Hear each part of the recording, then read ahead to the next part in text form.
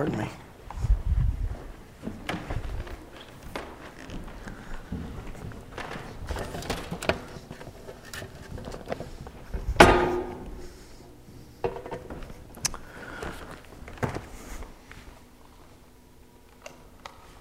Welcome. Well, I came to share the truth with you this evening. Excited? Open your Bibles up, if you brought them, or the Pew Bible, to the book of John, chapter 2. And I would like to share with you John chapter 2, the first 11 verses of that chapter. And we have been studying the book of John for quite some time now, and really have been finding some wonderful truth that's been changing lives. And I trust that God's going to do the same thing this evening in this setting, and so we're excited about this. I want to open up in prayer after I read John chapter 2, verses 1 through 11. This is how it reads. On the third day, a wedding took place at Cana in Galilee. Jesus' mother was there, and Jesus and his disciples had also been invited to the wedding. When the wine was gone, Jesus' mother said to him, "They have no more wine." "Dear woman, why do you involve me?" Jesus replied. "My time has not yet come." His mother said to the servants, "Do whatever he tells you." Nearby stood 6 stone water jars, the kind used by the Jews for ceremonial washing, each holding from 20 to 30 gallons. Jesus said to the servants, "Fill the jars with water," so they filled them to the brim. Then he told them, "Now draw some out and take it to the master of the banquet." They did so, and the master of the banquet tasted the water that had been turned into the wine. He did not realize where it had come from, though the servants who had drawn the water knew. Then he called the bridegroom aside and said, "Everyone brings out the choice wine first, and then the cheaper wine after the guests have had too much to drink. But you have saved the best till now." This, the first of his miraculous signs, Jesus performed at Cana in Galilee. He thus revealed his glory, and his disciples put their faith in him. Father in heaven, we love you this evening. We've chosen to be in your house to learn from your word. Father, I trust that you are in charge. I trust that you are speaking to my heart. I know that when you look in this place this evening, you do not see teenager, you do not see pastor, you do not see adult evangelist. You see child of God, and you are desperately wanting to grow us. You are desperately wanting to stretch us. Father, you have drawn us to this place this evening that we might grow closer to you. We might grow in the likeness of you. And Father, I pray that you might be able to bring clarity to the word that I could never bring, and that you might be able to impact us and change us in a way that only you can. We trust you and love you, knowing you're present, giving you our ear and attention, asking that you would limit and eliminate all distractions in this place. We trust you and call upon your name, and we ask these things in the name of Jesus. Amen. In studying the Gospel of John, you all know that I've been studying the Gospel of John for a while. We've been finding kind of like an overarching theme that the author he won't get away from. He's after one thing. He's trying to tell you one thing. And he really doesn't. Everything else he says in the book kind of just surrounds this, complements this. But there's really only one message for John, and you see it really everywhere. And so I want to read a few of these verses for you, and you can even kind of chase after me as we do so. In the very first opening chapter of John, of the Gospel according to John, the first 18 verses is kind of given over to this what we call kind of a prologue, but it's really like an introduction to the book. And he introduces his gospel with this introduction, explaining everything that he's going to talk about in the remainder of his book. And so he hits all the major themes. He hits exactly everything that he wants to talk about right here in these verses. He just expounds on them later. And I really find it interesting the way he pictures or presents Jesus to us. Teenager, you got to hear me on this. You got to hear me on this. The way you see Jesus presented in this book is the way that God wants to see you. that somehow in the life that Jesus lived, you see the life that you are called to live. And this is called for each and every one of us. I don't believe that there are levels of Christianity, that there are levels of walk. No, don't believe that. I don't believe that my walk is to be more intense or more particular or special than your walk. You see, we are all called to the same thing, and that is the walk that Jesus Christ demonstrated for us. We know this. The Word tells us this. In fact, Jesus was born, and this always confuses everybody, and I don't know why. It seems really simple. That Jesus was born as a man, which means He was born just as I was. He had the same bodily drives that I had. He had to shave like I did. Of course, I'm not shaving like He didn't. I'm trying to grow a beard like He did. Anyway, and he stubbed his toe. He got dirt under his fingernails. He got colds, I bet. All the things that we fall into, He fell into. The only difference with Jesus is that He was not born in sin, which means that He was not born in broken relationship with God. He was born in perfect intimacy with God. In fact, He was born of God. And the same Spirit, the same thing that was going on inside of God was going on inside of Jesus. That Jesus was somehow both man and God. Now what this means is that Jesus as a man was a demonstration of who we are to be. He's a demonstration of how we are to be. The way that Jesus walked is the way that we walked. That Jesus did not walk a life that you are not called to walk. In fact, the life that Jesus lived is the life you're called to live. Do you believe that? 1 John 2:6 says, anyone who claims to abide in Him. I like one of the way the Living Translations puts it. Anyone who claims to be a Christian must walk just as Jesus walked. Because He lived the life that we're called to live. He was the demonstration of how we are to live. But the big deal about being this demonstration of how we are to live, Jesus, being a human being, was a demonstration of God, which tells us that we as human beings are to be demonstrations of God. You see, and this is profound for some of you teenagers, you are the only Jesus that people in your school will ever see. Some of the teens that you meet and live with and work with and hey, study social studies and fine arts in your high school, they are never going to make it into a church, as well as some of the people we work with in our daily lives. They're never going to make it into it. They're never going to sit in a service like this. And you are the only Jesus that they're ever going to see. You are the demonstration of God to them, which really teaches us some neat things about ourselves. What do I mean by that? We being the demonstration of God teaches us about God. For instance, from watching Christians, I see what God is like. I didn't know this, but God gossips. Did you know that? I never would have believed it. And He's competitive. If He doesn't get His way, He gets mad. Pastor, have you seen this? We've seen this, haven't we? We've seen God like this. He's not answering. He's smart. We've seen this.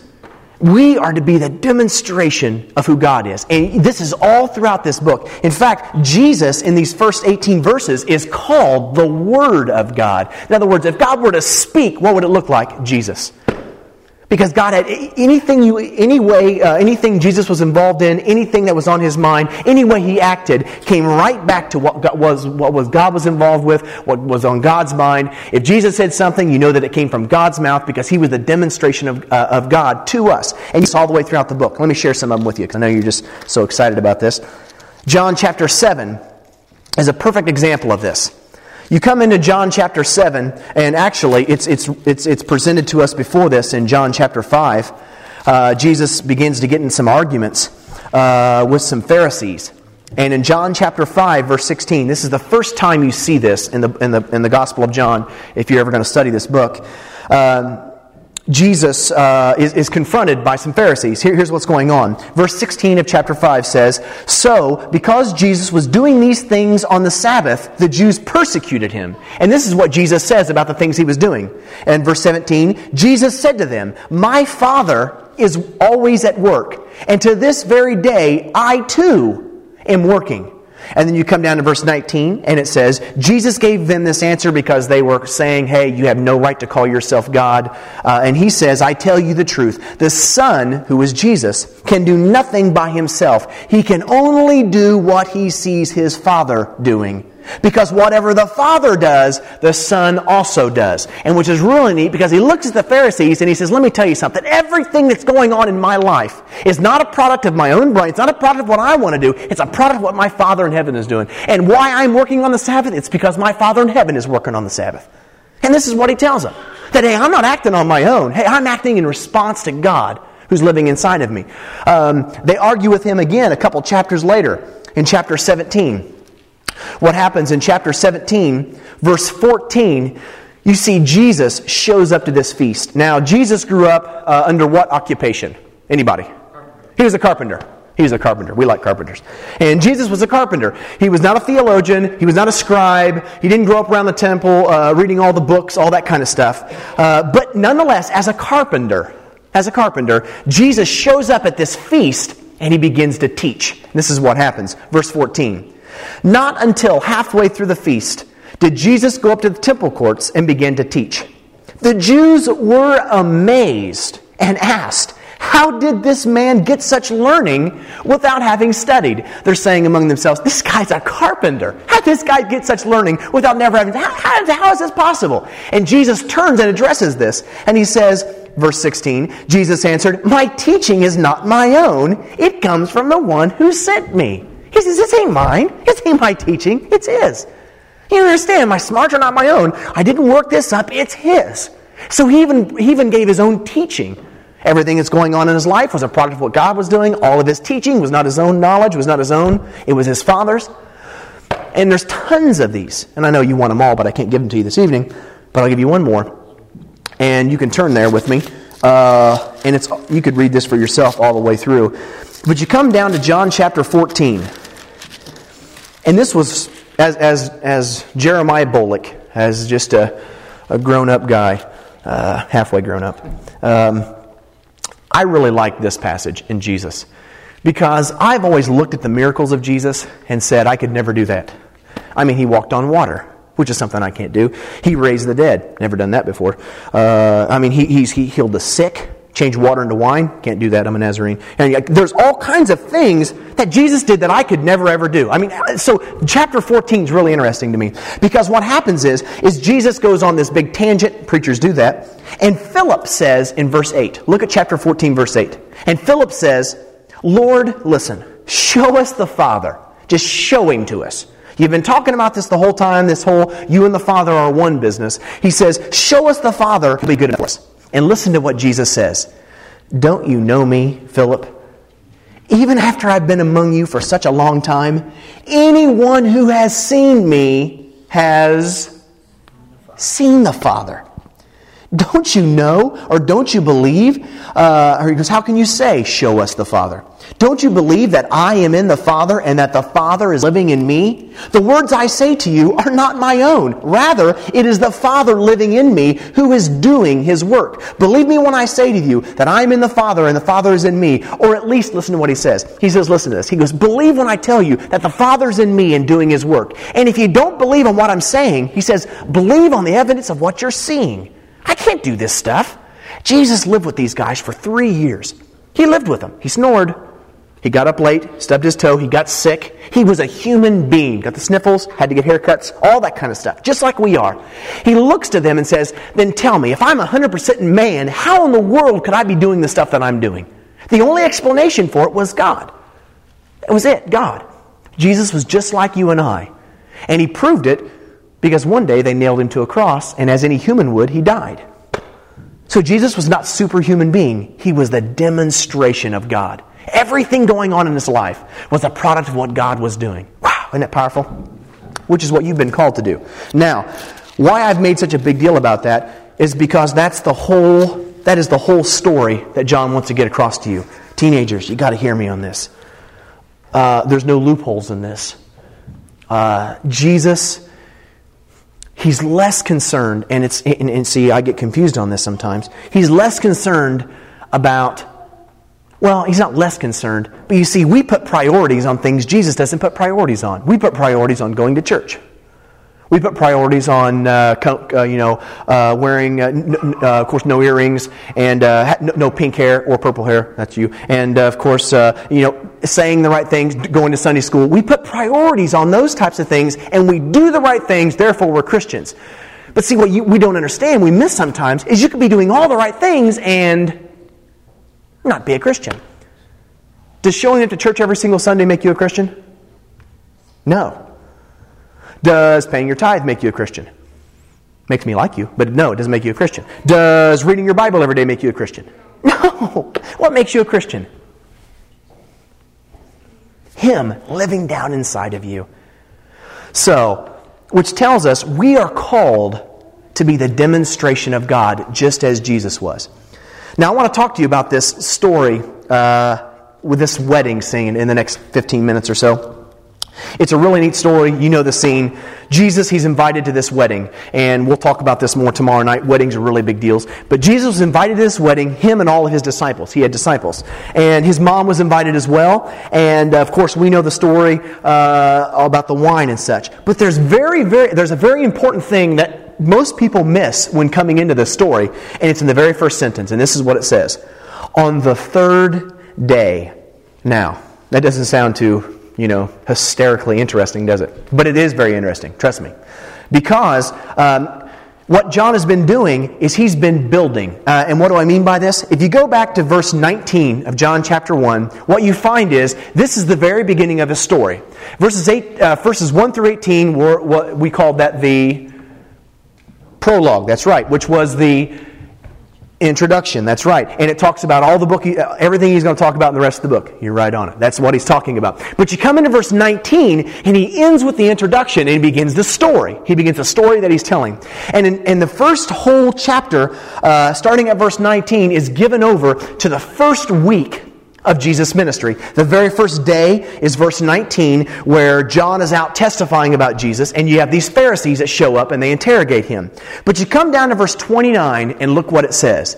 It says, the next day, John saw Jesus coming toward him. So it gives you a picture that one day some things happen, then the next day, which is movement, it's a progression. The very next day, something else happened. Jesus walks by, he says, behold the Lamb of God. Wow, hey, wouldn't have known, and all this stuff goes on. He witnesses about him. Then you come down to verse 35, and what does it begin with? The next day, which means he's talking about the first week. He's moving in progression. Hey, the first day this happened, the next day, then the next day, John saw Jesus again. Two disciples start following him, and we have the calling of Andrew and John and Peter. Then you come down to verse 43, and what does it say? The next day. So it's this movement or progression going on. Now you come down to chapter 2, and it says, on the third day, which means the progression stops, and it's right here what he wants to talk about. Now, in this day and age, what this is called, this is kind of like almost in our terms, a joke. This is the punchline of everything that he's said thus far. And he's been giving us these really interesting pictures of who Jesus is. And they're all summed up on the third day. Jesus is the demonstration of God. And as the demonstration of God, Jesus takes on what we kind of call titles. You know what titles are, don't you? I've got titles. Your pastor has titles. This guy over here has titles. One of his titles, don't even know him, never seen him before. But I guarantee you, one of his titles are Dad. Dad. And they give you some insight into who he is. Being a dad means that he has... You should have learned this by now, way back in like first grade. He has children. That's one of his titles. And so by one of these titles, you know you have some insight into who he is. You say, Dad, he has children. If I tell you one of my titles is a husband, you know that I have... You are sharp. I have a wife. One of my titles gets insight into who I am. I have other titles. I'm an evangelist. I'm a brother. I'm a son. At one time I was a student. I still am a student. These are titles which gives you insights. You're a teenager. That's a title. These are insights into who you are. It gives you kind of insight into who this person is. We have titles as doctors, carpenter, lawyer, senior pastor, youth pastor. That's that type of thing. Those are all titles, okay? Jesus, now look, I'm going to tell you something, teenagers, which you're really going to enjoy. There is no other greater portrait of Jesus given in the entire Bible than right here.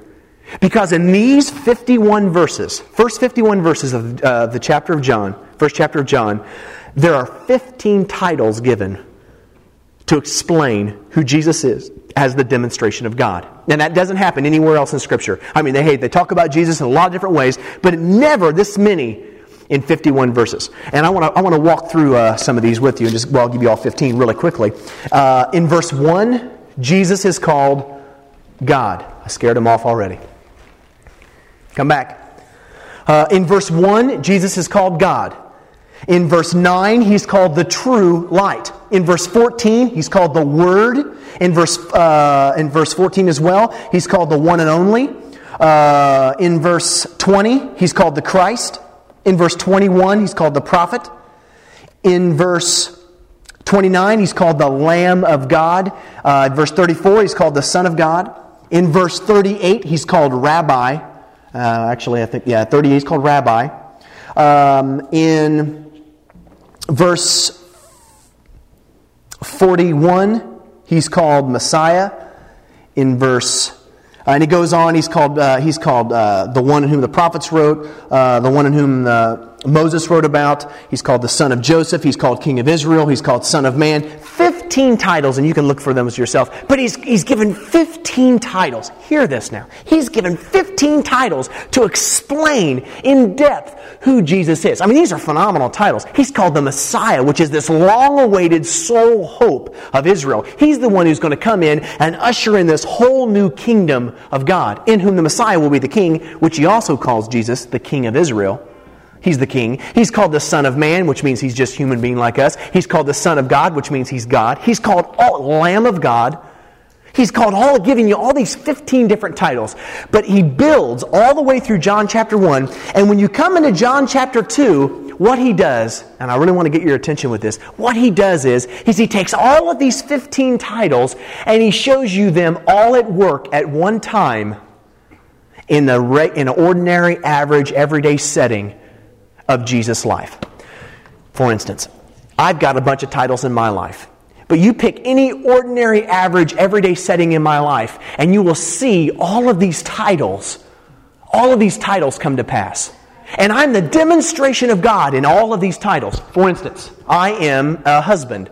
You watch me in ordinary, average, everyday setting of my life, and you're going to see Jeremiah as a husband in the ordinary, average, everyday circumstances of my life. You're going to see me as a student. You're going to see me as an evangelist when I'm down there pumping gas, spilling diesel fuel all over me. You're going to see that.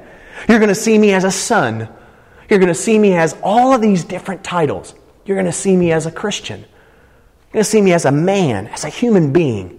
These are the titles. And what he does is he takes all of these titles and he crams them all together and he shows you what they look like in just an ordinary setting, just an everyday setting of his life. And it happens to be in a wedding. And all of these titles, you see one common thing. He balls them all up and he says all these titles amount to one thing in Jesus' life. And this really, really excited me and really challenged me. You have Jesus. He shows up to this wedding. He's got his disciples with him. Hey, Mom's there. And he's sitting in the background. He's probably shy, like me. And he's sitting in the background, and everybody's been partying for a week or so. And there's all kinds of people there. He's grown up. Jesus grew up in Galilee. And so, or Nazareth, which is, I think that's under the area of Galilee. Probably should have studied that. But anyway, I think he grew up in Galilee. But he probably knows some of the people here. And so he sees some friends over there. He waves to them. And hey, a guy he grew up with over there sees his brother. Hey, how you doing? Hey, Mom. Waves. And his disciples, and they're all kind of hanging around. Mom's got this worried look about her. And she comes up to him, and she's got all these servants. She's gathered around. She's picked these servants and ushered them all together. And she's rushed up to Jesus. She's got this worried look on her face. It's kind of a hush-hush talk. And she says, Jesus, there's a problem. Jesus says, what? They're out of wine. They're out of wine. Quick, you need to do something. She's got all these servants. And Jesus looks at her and he says, wait, my time has not yet come. We're going to talk about that more tomorrow night. But the whole idea of my time for acting has not yet, my time for being revealed has not yet come. It hasn't come. My time has not yet come, is what he says to her. But she turns around to the servants and she says, I understand that. Do whatever he says. You know what I expected Jesus to do? I expected him to roll up his sleeves, maybe show his tattoo, maybe not, and roll up his other sleeve, kind of pull up his britches. Maybe you ever see preachers do this? Go, stick around long enough, you will. And I expected him to say, "Okay, everybody, stand back. Messiah's here, Christ's here, King of Israel's here. Watch this," and have him wham and take care of the situation. Maybe order some people. Maybe do something. Draw it. He's the King of Israel. I've waited for this to happen, and it doesn't. Jesus kind of steps back in the shadows, going, "Hey, don't come to me. Don't point me out in front of everybody." And Mom walks away, and these servants are standing there waiting for his order. And what he says to the servants is, "Okay, here. See those 6 stone jars? Now, the servants are needing more wine, so they're probably all carrying these empty wine jugs. Empty wine jugs, probably. Hey, they're going to need to fill up wine. But Jesus doesn't have them use the wine jugs. Doesn't even draw attention. He doesn't even draw attention. He doesn't even want to be associated with creating more wine. Doesn't want to. He just says, "Hey, see these right here? Put those things down. Go fill these things up with water." There's these ceremonial washing. They're not even used for wine. So they drag them out. They think he's talking about something else. And they drag these things out there, or that they bring buckets, and they fill these things to the brim. And when they finally get them filled to the brim, they're wiping their foreheads because it's hard work. And they look at Jesus, and he says, "Listen, take some out and take it to the master of the banquet." And one of the servants grabs a ladle, scoops some of the water out that has been turned into wine, takes it to the master of the banquet, and hands it to him. The master of the banquet goes, "Thank you," and drinks it and goes, "Wow." Then he shakes his head and goes, "I tell you, that bridegroom." And he walks over, grabs the bridegroom by the ear, pulls him aside and goes, "Listen, you've got a lot to learn. First of all, you don't serve the best wine last. You serve it first." Hello? You've saved the best. Everybody's drunk. Come on. You know how this works. And you see this phenomenal miracle that has just taken place, and the water has been turned into wine, and you know what? No one knows Jesus did it. You got this master of the banquet who comes over and he yells at the bridegroom, and he's going, he doesn't know what happened. "I thought we were out of wine. What must have happened?" And Jesus he doesn't draw any attention to himself. He kind of sinks in the background, and he meets the needs of the people. Draws no attention to himself. And you see all of these titles. Hear this now. You see all of these titles summed up into one overarching main title. And it's Jesus, the servant. Which totally challenged me. I never saw Jesus this way. Jesus the King. I pictured Jesus coming in. We've read stuff like this in Revelation. He comes in on this horse with whips in his hands. He's flexing his muscle. He's enforcing. But he doesn't do that. In fact, I begin to search the Gospels about this, and you know what I begin to find? Every time Jesus did a miracle, do you know what he said? "Don't tell anybody." He always said this stuff. Shh. Don't tell anybody. Don't tell anybody. Just go back. Don't tell anybody. You had people coming up to him, falling on their knees and saying, "You healed my daughter. Pray." He goes, "Get up." You have another guy coming up going, "Good teacher." He says, "Don't call me good. There's only one who's good." And he does not attribute anything he attributes everything to God. He says, "I'm the demonstration." And the demonstration of God in every title of my life is servanthood. What does God look like? See, I've always got these pictures of God as this mean God who's up there. You see him on the billboard signs. I read one today. "You keep using my name in vain, and I'll make the traffic jam longer." So have you read that one? That's so stupid, isn't it? And I think, that's not my God. He's not this mean bully going... He's the God saying, "How can I meet your need?" Because he's demonstrated in Jesus. And Jesus' whole life was filled with this. In fact, do you know what Jesus is doing today? Even after his death, you know what he's doing? He's standing at the right hand of the Father interceding for you. His entire existence is wrapped up in, how can I meet your need? How can I serve you? And Jesus was the demonstration of God. You know what that tells me? If I don't look like a servant, who am I demonstrating? Because the demonstration of God always looks like servanthood. This is not a foreign idea. Listen to what Jesus says to his disciples. Did you know Jesus was always yelling at his disciples? You guys know this. They would be always arguing over the best seats. For instance, at the feeding of, what was a feeding? But the Last Supper scene. All the disciples rush in, and what do? They race for the best seats. How you doing, man? Come on in. They race for the best seats, don't they? What positions does Jesus take? The position of a servant. He wraps a towel around his waist, grabs a bowl of water, begins to kneel and wash their feet. And they're thinking, what in the world is going on? And Jesus looks, and they're arguing. They're arguing of who's going to be the greatest in the kingdom of heaven. And listen to what Jesus says. When he heard them arguing, Jesus called them together and said, "You know that the rulers of the Gentiles lord it over one another, and their higher officials exercise authority over them. Not so with you." Listen to me on this. Not so with you. Instead, whoever wants to become great among you must be your, you know the word, servant. Whoever wants to be the greatest among you must be your servant. And whoever wants to be the first must be your slave. Just as, Jesus says, points to himself, me, the Son of Man, did not come to be served, but to serve, and to give his life as a ransom. And Paul talks about this, and I'll give you one more since you got so excited about that one. In Philippians, in the book of Philippians, Paul boldly writes to the Philippian church about this issue that they're facing, and he says, your attitude, hear this now, big part in the message, hear this now. Your attitude should be the same as Christ Jesus, who being very nature God, being in the very nature of God, didn't consider equality with God something to be grasped, but made himself nothing, taking the very nature of a servant. Which, do you know what that tells me? You cannot define Jesus' life, teenager, by things he did. Okay. You've been talking to Pastor again, haven't you? Okay, I understand. You want us to do servant things. No. You can do servant things and never be a servant. Because Jesus' life was not about things he did. It was his nature. It was his nature, who being in the very nature God, did not consider equality God was something to be grasped, but taking the very nature. You know what that word nature means? We got a word like that. The original language, it's caricature, which we get the word character. It's character. It's bigger, you guys, than just, okay, help mom around the house. Okay, I got you. I'll do that. No, it's not about that kind of stuff. Okay, I know what you're saying. Help out. Pastor wants people to help. Okay, I've been hearing him beg about that forever. I'll start doing that. No, it's not about that kind of stuff. Okay, I know what you're... No, it's not about that kind of stuff. It's nature stuff. Did you know that God has destined you, God has created you, that you can have one need, and that's to meet the needs of others? Period.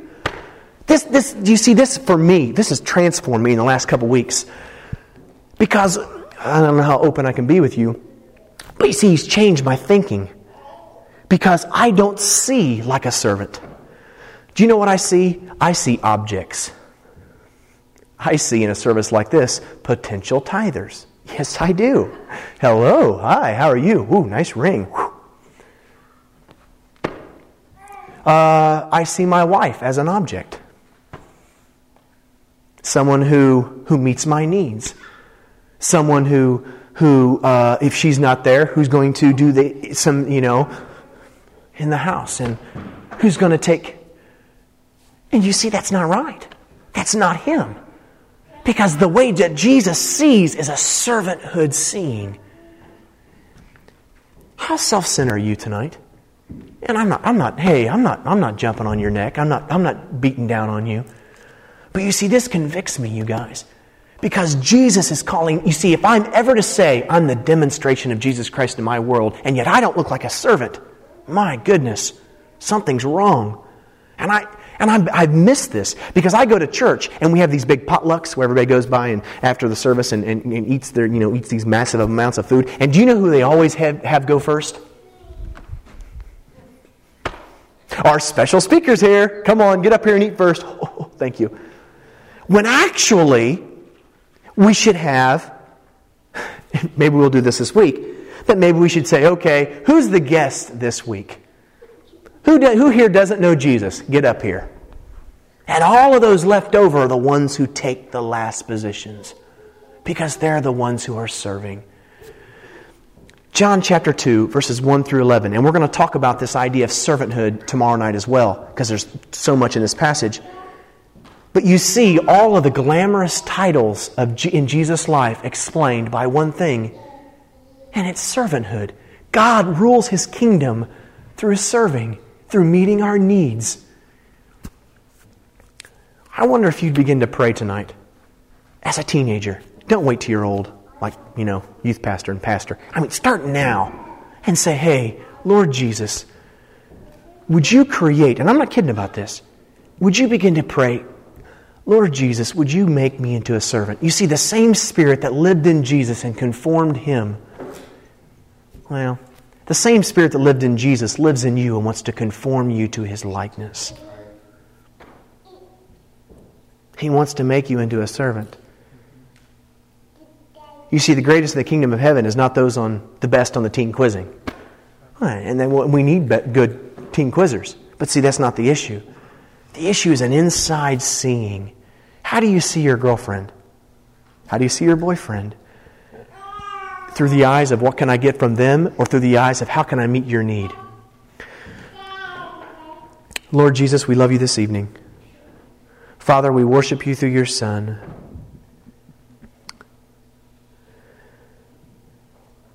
I thank you for this passage, because I am so slow and self-centered. I get so easily distracted through religious things like preaching.